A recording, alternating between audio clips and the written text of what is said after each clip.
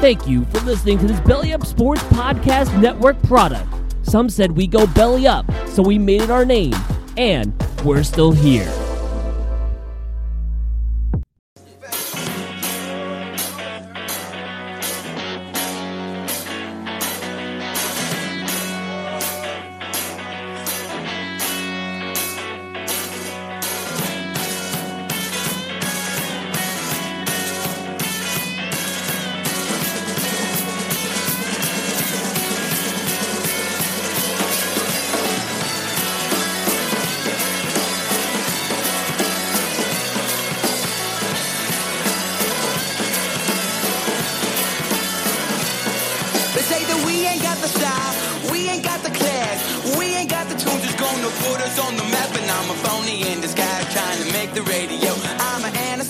Hello, what's up everyone? Welcome to another episode of In the Can, which is part of the Barn Burner Podcast Network. This is the Chief, and as always, through In the Cut, we'll be discussing movies, or as the snooty assholes of the world call them, films, and potentially TV shows as well. We are, after all, in the golden age of television, as Young Goat often says. Today I'm rolling solo, but I'll often be joined by other contributors and maybe even a few randos to talk shop about one of my favorite things in the whole wide world, and that is movies. Something everyone can enjoy. Also, when you're done listening, check out the website, The Barn Burner, at www.the-barnburner.com for any sort of article or any other topic that your heart may desire. I'm telling you guys, we have everything. We have something for everyone. But all right, you guys are here today to learn a little bit about a couple of movies that I saw. So today I'm talking two movies that are so intertwined, so connected, that they had to be talked about in the same podcast. You just couldn't do a separate one for each. I am, of course, talking about Paddington Bear 1 and Paddington Bear 2. Just kidding. That's not the case at all, though. I hear the Paddington Bear movies are pretty dope. Well-made movies, and if you want to hear a animated CGI bear talk with a British accent, which who wouldn't, I highly recommend those. I haven't seen them, but I might run to the theater and see those soon. But what I really meant, and what I'll really be discussing, is the 2003 cult classic, The Room, and the recent James Franco flick titled The Disaster Artist, which is a movie about the making of The Room. I realize that's a total head fuck. You guys will have to bear with me, and I'll try to set the stage for how these two movies even got made and sort of the backstory related to them, because it is quite an interesting story and one that I didn't know even as a pretty big cinemaphile until The Disaster Artist was announced. So you're probably asking yourself, yo, Chief, why in the hell are they going to make an entire movie about the making of another movie that I've never fucking heard of? That's a great question. That's one that I wondered as well. Well, that's because what The Room is what's called often a cult classic. So that's a movie that is not initially well received, does not do well in the box office. A lot of people don't see it, and it kind of goes underneath the radar, and it's either hated or just people don't see it. But then over the years, after it leaves the theaters and comes out on video or DVD or now Blu-ray, it gathers a devoted following over the years of just people watching it and spreading it via word of mouth. They're kind of like it's kind of like a Cinderella team in the tournament, just this team that flies underneath the radar. And then, once the March Madness tournament comes into play, everyone's all on board with it. And it's kind of the talk of the tournament. So examples of a cult classic, for instance, you might have heard of these, that movies like the Rocky Horror Picture Show, for instance, or The Big Lebowski, Eraserhead, a David Lynch type movie. These are movies where folks, they gathered in the back of hole in the wall video stores and watch these over and over and over on VHS. And for the kids listening, a video store was a place whereupon you could rent movies. Blockbuster was a classic one. And sadly, those are no more. But hey, I'm all for the streaming, honestly. Love streaming, love being able to watch movies all the time, straight from the internet. I'm a huge fan of that. But there was something about going to the video store and walking around and making your pick for that movie you're going to watch that night. And those were often where these cult classics were born from. So The Room and sort of the genesis of it all starts with a writer, director, and producer named Tommy Wiseau. So this guy moved to California to chase the Hollywood American dream. So a few important facts about Tommy Wiseau. And this guy is real. I highly recommend you take an opportunity now or soon after to Google him and just get an image of him. He's 5'9", just a super muscly old dude. And he has long black hair that he probably dyes. And he's kind of an ageless looking dude, often compared to jokingly by a lot of people as a vampire. He kind of looks like a damn vampire. Like if a vampire existed, it wouldn't look like ones in Twilight. It would look like Tommy Wiseau. So he's got this bizarre accent that has like hints of Eastern European, but no one knows where he's from. And he keeps his origin very secret. In fact, when he's asked about where he's from, he always says that he's from New Orleans, that he grew up in New Orleans. Now, his accent definitely does not sound like someone that's from New Orleans or someone who's from the damn continental United States, for that matter. But he says it with conviction, so people just believe him. The second important thing about Tommy Wiseau, he has a limited source of money. So, like, he funded the room from his own pocket. He has like a bank account with limitless source of money. It seems bottomless, and no one knows where he made it. So all bets point to something illegal, perhaps some trafficking. There's a lot of rumors that he was trafficking some drugs or laundering money. There's talk of him potentially being in a huge car wreck with maybe a big Hollywood executive, and he sued him and won a huge judgment. But no one knows where he made this money. And anytime he's asked, he's just very ambiguous about it. He says, don't worry about that. And I love that. I love just this ambiguity. This guy's created just a shroud of mystery around him. It's hilarious. So finally, no one knows how old this dude is. I mentioned how he looks older, but sort of ageless too. And it's true. He claims he was in his late 20s when he made The Room in 2003, which would put him, nearing his 40s now. But most people think he was in his 50s, in fact, when making the Room. And people on Reddit and shit have tracked down his birth certificate and seem to have confirmed that. Look like you really just can't tell how old he is. And again, once he's asked, he usually just says his infamous quote is, "I'm your age, man. I'm however old you are." And you just sort of shrug your shoulders and move on because that's Tommy Wiseau being weird as shit. So Tommy moves to Hollywood, wants to be an actor. It's like his dream all along. Takes acting classes, doesn't cut it, but he's determined. At some point, he runs into a guy and meets a guy in his acting class named Greg Sestero. So they become best buds. Sestero is like this young dude trying to make it in the industry, like fired up, but, maybe doesn't have the talent to make it. But anyway, him and Tommy moved to LA together to, quote, make it big in Hollywood, to chase that dream. All these dudes move out to Hollywood thinking they can make it, and that's what they do. So, spoiler alert, they fail miserably. So Tommy and Craig decide to take matters into their own hands and make a movie themselves. So Tommy pins the script. He buys all the equipment and rents all the set space, and they set out to make their masterpiece. Only they didn't really. They made The Room, and while it's a masterpiece in its own right, it isn't what you think of like a Shawshank Redemption by any means.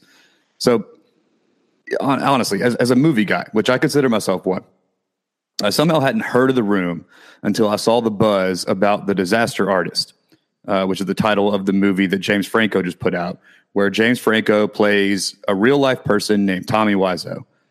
And all the trailers, showed him directing a movie and kind of like a behind-the-scenes type filming of a movie that seemed to be terrible. So The Room is regarded as the Citizen Kane of bad movies, is what it's often referred to. So in another way to put it, the best shitty movie of all time. This movie is like the Michael Jordan of shitty movies, to use a sports analogy. And damn, it won 6 titles, 6 MVPs, and probably 2 Defensive Player of the Years as well. I mean, this, folks, takes the cake. I've seen a lot of shitty movies. This one is just something else. It's a whole other thing entirely. So to segue right into The Room, I had never seen it. I saw that I'm based out of the Memphis metro area in the Memphis community, and I noticed that Malco, the big theater chain here in Memphis, was doing a showing of The Room, probably because in anticipation of The Disaster Artist coming out. So I saw that on Facebook that Malco was doing that, and I said, I got to go see this. If I'm going to see this movie, it's going to be on the big screen. And that would be, to me, that was just the best way to see it. Also, I should mention that if any of you run to, and I'm sure you will after you listen, you run to find The Room online, you can't, man. It's fucking nowhere to be found. I mean, it is bizarre how hard it is to find online. Like, it's not on like Netflix. You can't order it on Apple.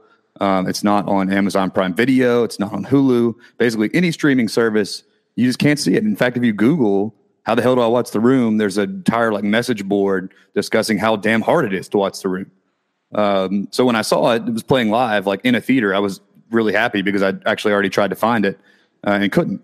So I roll into the Paradiso, sit down, and I realized very quickly that I'm in a room full of people that are the cult fans that I discussed earlier. These people have seen this movie countless times. And I could tell because we were looking around and everyone was getting ready. There were some props in play, which I'll mention later. And I knew at that point that I was about to be in for one of just an absurd movie going experience. And like, to put it, and absurd would be putting it lightly. I mean, it was unbelievable, unreal seeing it with a bunch of cult fans.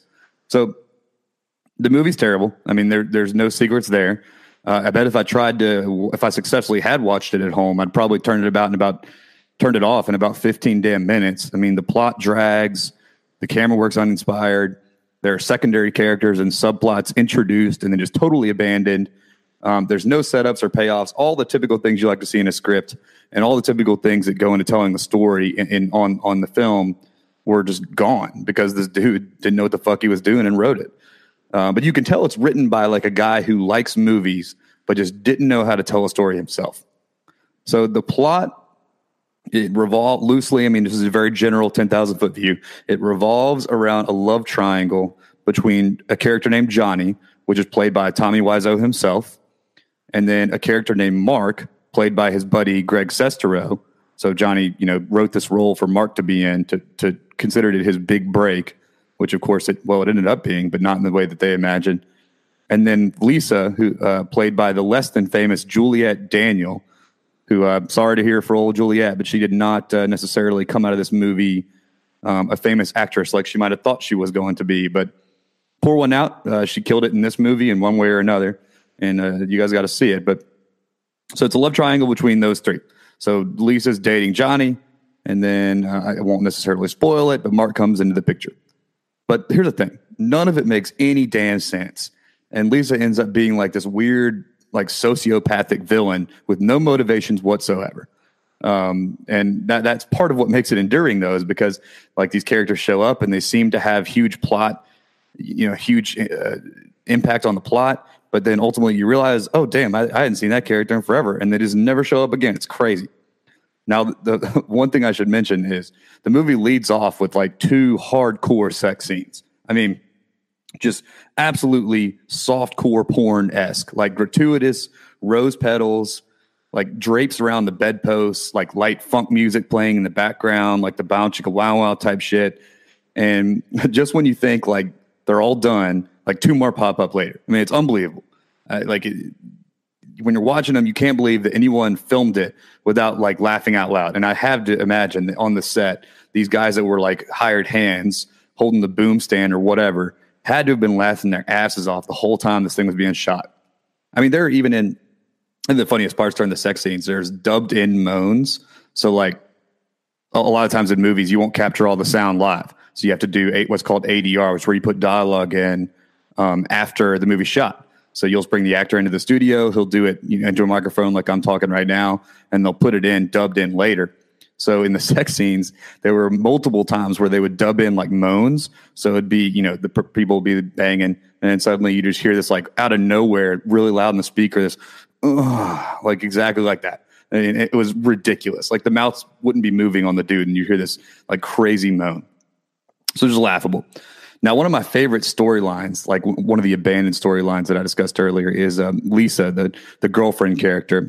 Her mother is in the movie, plays like a prominent role, doesn't do anything, but she keeps popping up in the movie. And then at one point, she like randomly brings up to her daughter that she has breast cancer. She says it, and it's seeming like a somber moment.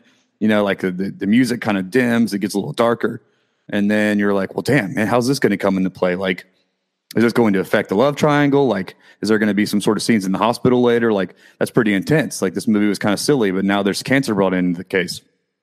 And everyone knows you bring in cancer, like, you totally escalate the movie to another level of seriousness. Like, cheap plot device cancer. I mean, a horrible disease, cheap plot device. But so cancer's brought up, and then it's just never mentioned again, never brought up again, nor does it have anything to do with the movie whatsoever, not once. She mentions it. She brings it up. She has it. She shows up later in the movie multiple times. but it has nothing to do with anything. I mean, it's truly unbelievable the degree to how terrible the script is. So let me talk a little bit about the live viewing of this movie. If you can somehow run out to the theater and see this movie live with an audience, with a cult audience, I highly recommend it. And I bet you can, because The Disaster Artist is currently in theaters. As of this is in January of 2018. So I imagine a lot of theaters will be doing what Malco did and playing The Room for all the fans to go check out, for people like me who hadn't seen it. So there's like multiple quotes involved. There's people that yell things throughout the entire movie. It's like watching like live theater. You're watching this movie and then the audience itself becomes like part of the whole fucking thing. So like, for instance, here's one example. I'm not going to try to, I wouldn't do it justice if I tried to explain it on this podcast.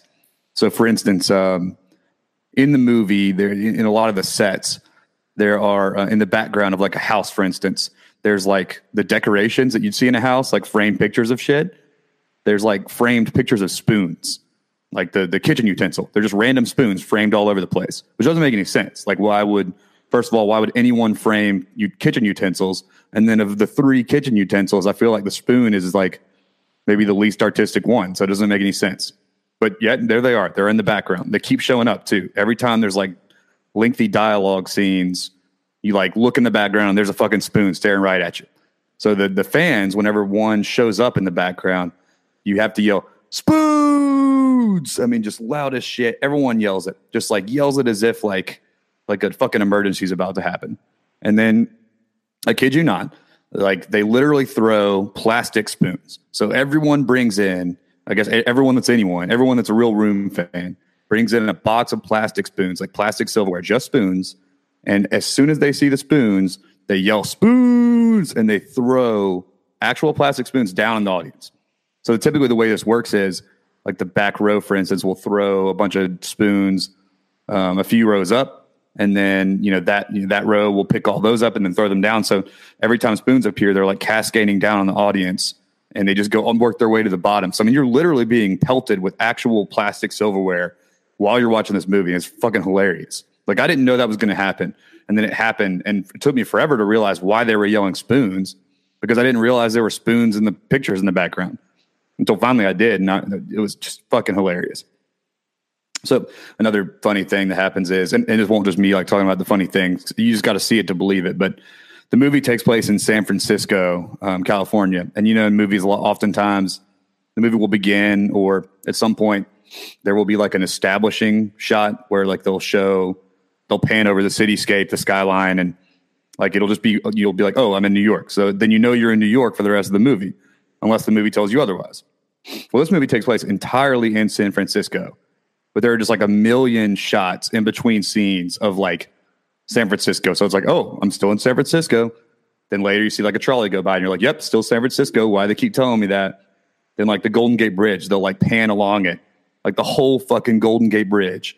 They'll do like a 15-minute or a 15-second shot of the length of it for no reason. I think this guy probably like paid a guy a bunch of money to get all these shots and had to use them all because he felt like he was wasting money. But it was like amazing, just amazing stuff here. Like, amazing. So know what you're wondering. You're wondering right now, who gets the most buckets in this movie? Who just like absolutely kills it? So me personally, and I'm sure reasonable minds can differ here, but I'm going to go with Peter, who's the unheralded nerd of the movie. So the guy shows up, and the character's name is Peter. The actor's name is, I'm not exactly sure, but he shows up. He just hits home runs the whole time he's on screen. I mean, just absolutely like hits home runs. He clears the bases every time. So then he disappears, never to be seen or explained for in the rest of the flick. Like he shows up, tries to psychoanalyze the main character, Johnny, and like how crazy his girlfriend is. Like gives good advice. Like he's the most reasonable character in the damn movie. Then he just disappears. Like no explanation. At one point, Mark, one of the other characters, the friend that sort of betrays Johnny, literally holds Peter over the edge of a building and like threatens to fucking kill him. And then like seconds later, Peter instantly forgives him like they're old bros again. It's just amazing stuff here, guys. I mean, I couldn't write, if someone said write a bad movie, like I don't think anyone could do this, like not to the degree this movie is. So all told, because of this live experience and because of the whole like totality of everything, dude, I got to give this movie 4 out of 4 barns. And those shits are all on fire too. I mean, unbelievable experience. I mean, it was a top 10 movie going experience of my life. I was laughing my ass off literally the whole time. And just the unrestrained and like joy of everyone that was there, and like these hardcore fans, like that sort of stuff is what, you know, is what movies are about. Which is, you know, he ends up making this terrible movie that ends up becoming a classic and unites this whole group of people. So really, like, he was, you know, a whopping success, ironically enough. So now moving on to The Disaster Artist. So this is the 2017 movie. It is James Franco directed. The script was penned by Scott Newstander and Michael Weber, who are a kind of a script writing pair. They wrote 500 Days of Summer and The Fault in Our Stars, for instance. Both totally opposite, yet emotionally enduring movies for sure. At the same time, as I mentioned earlier, it's easy to make a flick enduring if you give a kid cancer in it. I'm sorry to say that. Kind of cheating there, Scott and Michael. I'm not going to call y'all on it too much, but just saying, kind of cheating with the cancer there. So they don't do cancer in The Disaster Artist, except for obviously the mother who has cancer. But so like it's incredibly meta, first of all, that James Franco, he directs a real movie in which he plays a guy who directs his own movie. So there's like so many different like subtext going on here. And I can't imagine like the jokes made on set about the fact that they were like doing this. Now, I'm definitely not a big Franco fan. I mean, beyond the fact that he slid in the DMs of a 17-year-old, and also the fact that he knew she was 17 when he did it, so he couldn't even say later he was just ignorant. Like, beyond that, I think he's just like something about Franco. You know, you either like him or you don't, but he just comes across like a little douchey and like certainly full of himself. I guess all actors are to some extent, but to me, he's never earned the way he views himself. The only movie that James Franco was in that I thought he killed it was that 127 Hours movie where he plays the dude that like gets trapped under the boulder in the ravine in the rocks. He's like a mountain biker, outdoorsy dude. And the whole movie basically takes place like in this ravine with this dude trapped. There's a few flashback scenes and like dream scenes too, but I thought Franco was great in that. I thought he killed it and really like kind of made that movie. And at that point I was like, okay, Franco, okay, Franco, you hit a shot, Franco, pat yourself on the back, go down, play a little defense, but don't get too full of yourself. And what did he do? He gave up a couple quick buckets and he got full of himself right off the bat again. I mean, the guy, that's just who he is. So the movie, it tells the tale of Tommy Wiseau, who we discussed earlier, who Franco plays, James Franco, and how he meets Greg Sestero, played by Franco's real-life brother, Dave Franco. Now, I'm sure, I'm not the first person to say this, and I'm sure everyone's already thought it, but let me be just another person to put it out there. I think the Franco brothers have a really weird vibe, like a little Blades of Glory type incestuous shit, to the point where like you wonder kind of what's going on there. I mean, I'm not going to like imply that they're incestuous, but like they seem kind of incestuous. So take that as you will. I can't have any proof, but it's just a little weird. Something going on there, you know? So I know you're also thinking, well, damn, Chief, I know who got the most buckets in the room. That was Peter. Well, who got the most buckets in The Disaster Artist? Now, unfortunately, I've got to say, begrudgingly, of course, that James Franco absolutely kills it in this movie. He plays the ambiguously aged Eastern European accented Tommy Wiseau. Him doing the accent's hilarious. Him with the long black hair is hilarious. They even put some prosthetics on his face to give him the classic Tommy Wiseau lazy eye. I mean, it's really like it's a lot of comedic chops with the role, but it's ultimately sad. It's a guy chasing his dreams who fails, and the movie is really about friendship. It's of course the making of The Room is a huge part of the movie, but the movie centers on the relationship between Tommy Wiseau and Greg Sestero. So the Franco brothers give a chance to put forth this pretty intense relationship on film.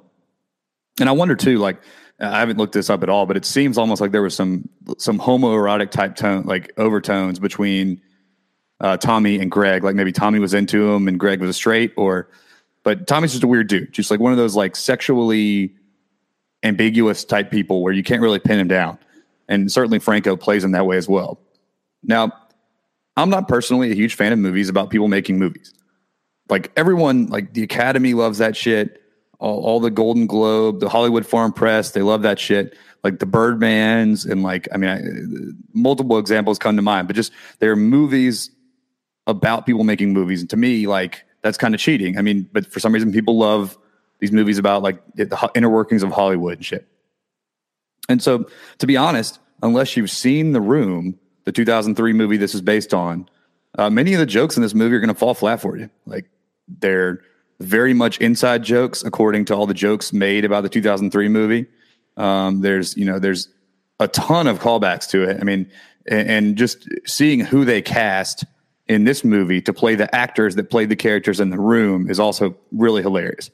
But it pokes fun at all the things the hardcore cult fans have been making fun of for years. And I guess that's like kind of what you pay for them. That's the price of admission, was that you wanted to see them pay homage to this, to The Room. So I told you who got buckets. Franco did. The six-man award in this movie goes to Bryan Cranston. I know you're thinking Walter White shows up. Well, it was before he played Walter White, actually. This movie chronologically takes place somewhere around 2002 and then 2003 as well. So he shows up playing himself while he was still shooting Malcolm in the Middle. So while he was playing the dad on Malcolm in the Middle, which is like the hilarious first role that everyone got to know Cranston. It's hard to play yourself in a movie where you have to play yourself doing something that you didn't do. I think that'd be a huge clusterfuck, and like you'd be thinking about it, overthinking it. Cranston kills it. So it got me thinking, what can't Cranston do? I mean, maybe we should have cast Cranston in this movie instead of James Franco, but hell, they're not hiring me to cast these things like they should. There's also like a billion cameos from all the James Franco, Seth Rogen faithful. Seth Rogen's in it too, plays a script doctor, like assistant director. Like you got the Danny McBride here, and Key from Key and Peele, Judd Apatow. One person I missed though, and I was looking for him, was Michael Cera's little bitch ass. That dude did not show up unless he but I just didn't notice. But he must have been on a different set or something, because very disappointed not to see him in there. And Jonah Hill too. Jonah Hill didn't make an appearance. Very disappointed about that. Jonah Hill also, like, that dude loses weight and gains it like just an insane amount. Every time I see that guy, he's like looks like a totally different guy. So another important shout out goes to Zac Efron, who shows up playing the super angry drug dealer that shows up in the middle of the room and then disappears, never to be seen again, like half the fucking characters. Now, Efron really hams it up, and it's absolutely hilarious. Like, I'm buying a ton of Efron stock right now.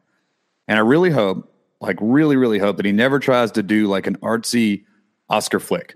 Like, don't try to be like, play within yourself, Efron. Like, understand your role. Your role is not to, cry on command. Your role is not to play like a disabled person or something. Like, you literally just need to be the jock bro that is you, I assume. And you just have to do all these jock bro roles. Just be true to yourself, Zach. Like, if you listen to this, man, just don't do it. Don't take that Oscar bait role. Just like, do you, man. So after the flick, at some point towards like the climax of the movie, it hits like the stereotypical all is lost moment where the Franco brothers, their characters Tommy and Greg, destroy their relationship. And then they ultimately they mend the fences at the premiere of The Room, where all the cast and crew is there. And then Tommy convinces Greg to show up. He says, no, it's going to be great. And then they turn on the movie, and all the people in the audience are shocked at how bad the movie they just made is. They are shocked. They all look at each other like their careers are ruined, and most of them were. But we don't talk about that kind of dark shit here. And they just can't believe it. They can't believe it could actually be that bad. That the movie that when they were making, they thought, man, this could really be bad. Is actually as bad as they thought. But then, slowly but surely, that shock, that appall, starts to turn to laughter. And everyone starts to laugh their asses off. People are enjoying it. And then we realize that even the shittiest movies have a way of touching the heart. So that's the Chiefs like message there. That's the heartwarming message that comes out of the Disaster Artist. Everyone kisses and makes up, and curtain. And that was important. I think that was kind of probably what happened to Tommy. He realized that he didn't make this super dramatic, intense movie that maybe he intended, but that it brought joy and entertainment to people in a different way. And movies that come out don't always live up to the director and writer's intentions. And they only live up to the degree they're interpreted, right? Audience makes a movie what a movie is. If audiences see it one way, that's what it is. Perception is reality, folks. And All in all, though, I'd give The Disaster Artist 2.5 out of 4 barns. Now, those barns are on fire if you've seen The Room, because that makes the experience. I would highly recommend seeing The Room before you see this. If you don't, I think you're going to be missing out on a lot of the humor here. It's mostly room-based humor. I mean, there's some stuff, too, that just is objectively funny. And, of course, to see Franco ham up the role is very entertaining. Just a ridiculous character that is just funny that he exists. I think if you like the Franco Rogen type movies, like This Is the End, for instance, you could certainly do much worse. I mean, it's fun, it's lighthearted, and it's a movie about some passionate characters just trying to make it in this damn world, which aren't we all, right? I think it deserves it's been nominated for a lot of stuff. So it's been nominated for Golden Globes, SAG Awards, all those sort of artsy type movie awards, for Best Picture, Best Screenplay. And then it was I should say the screenplay was adapted from the book of the same title, The Disaster Artist, as well. So it's a Best Adapted Screenplay, not Best Original. And of course, acting too. I'm sure. I mean, Franco has gotten a lot of nominations for his role as Tommy Wiseau, and I think the nominations are deserved. And in fact, at the Golden Globes, Franco won. Franco won Best Lead Actor in a Comedy because, of course, the Golden Globes separate their movies into comedy and drama for whatever reason, and whereas the Oscars do not. So it will be interesting to see if I'm sure he'll get nominated for the Oscar, but it will be interesting to see if he wins. I would doubt it. I think Daniel Day-Lewis is probably going to win for Phantom Thread, but we'll talk Phantom Thread in a different pod another day. So the movie, it tries a little too hard. If I had to fault it for something, it tugs at you a little too hard, and the humor is a little too forced. And I think most of the humor should be born out of just these characters being ridiculous people, and there shouldn't be more kind of Rogen type. You could tell Rogen probably improv some lines on the set, and it was just kind of come on, dude, this is funny enough. We don't need you to say some shit about someone's dick and then everyone laugh in your goofy Rogen laugh. Just let it be funny on its own 2 legs. Don't Rogen it up, man. In fact, I think Rogen needs to stop Rogening. I think someone needs to tell Rogen, you're Rogening too hard, bro. Just chill out. And then maybe we can go a couple Rogen-free weeks or months. I think Sausage Party is perhaps the Rogeniest thing ever. Do not see that movie. And if you do, you'll know what Rogeny is. But ironically, the desperate nature of this movie, it kind of mirrors the real life Tommy Wiseau, the forced humor and his aspirations to be taken seriously in Hollywood. So then the movie itself, because it tries so hard, kind of ends up making sense. Maybe Franco intended it. Maybe Franco was so into the role of Tommy Wiseau that even the movie about Tommy Wiseau tried too hard, just as Tommy's would have done. So, I don't want to give Franco that much credit, but maybe that's what he intended. So, folks, check them both out. Check out The Disaster Artist. Check out The Room first. I think you'll be entertained. I would highly recommend taking some friends, take some plastic spoons to The Room, sneak in a little flask of some liquor if you're a drinker, and sip some shit during the whole thing and make it a lot more fun. I'll tell you that right now.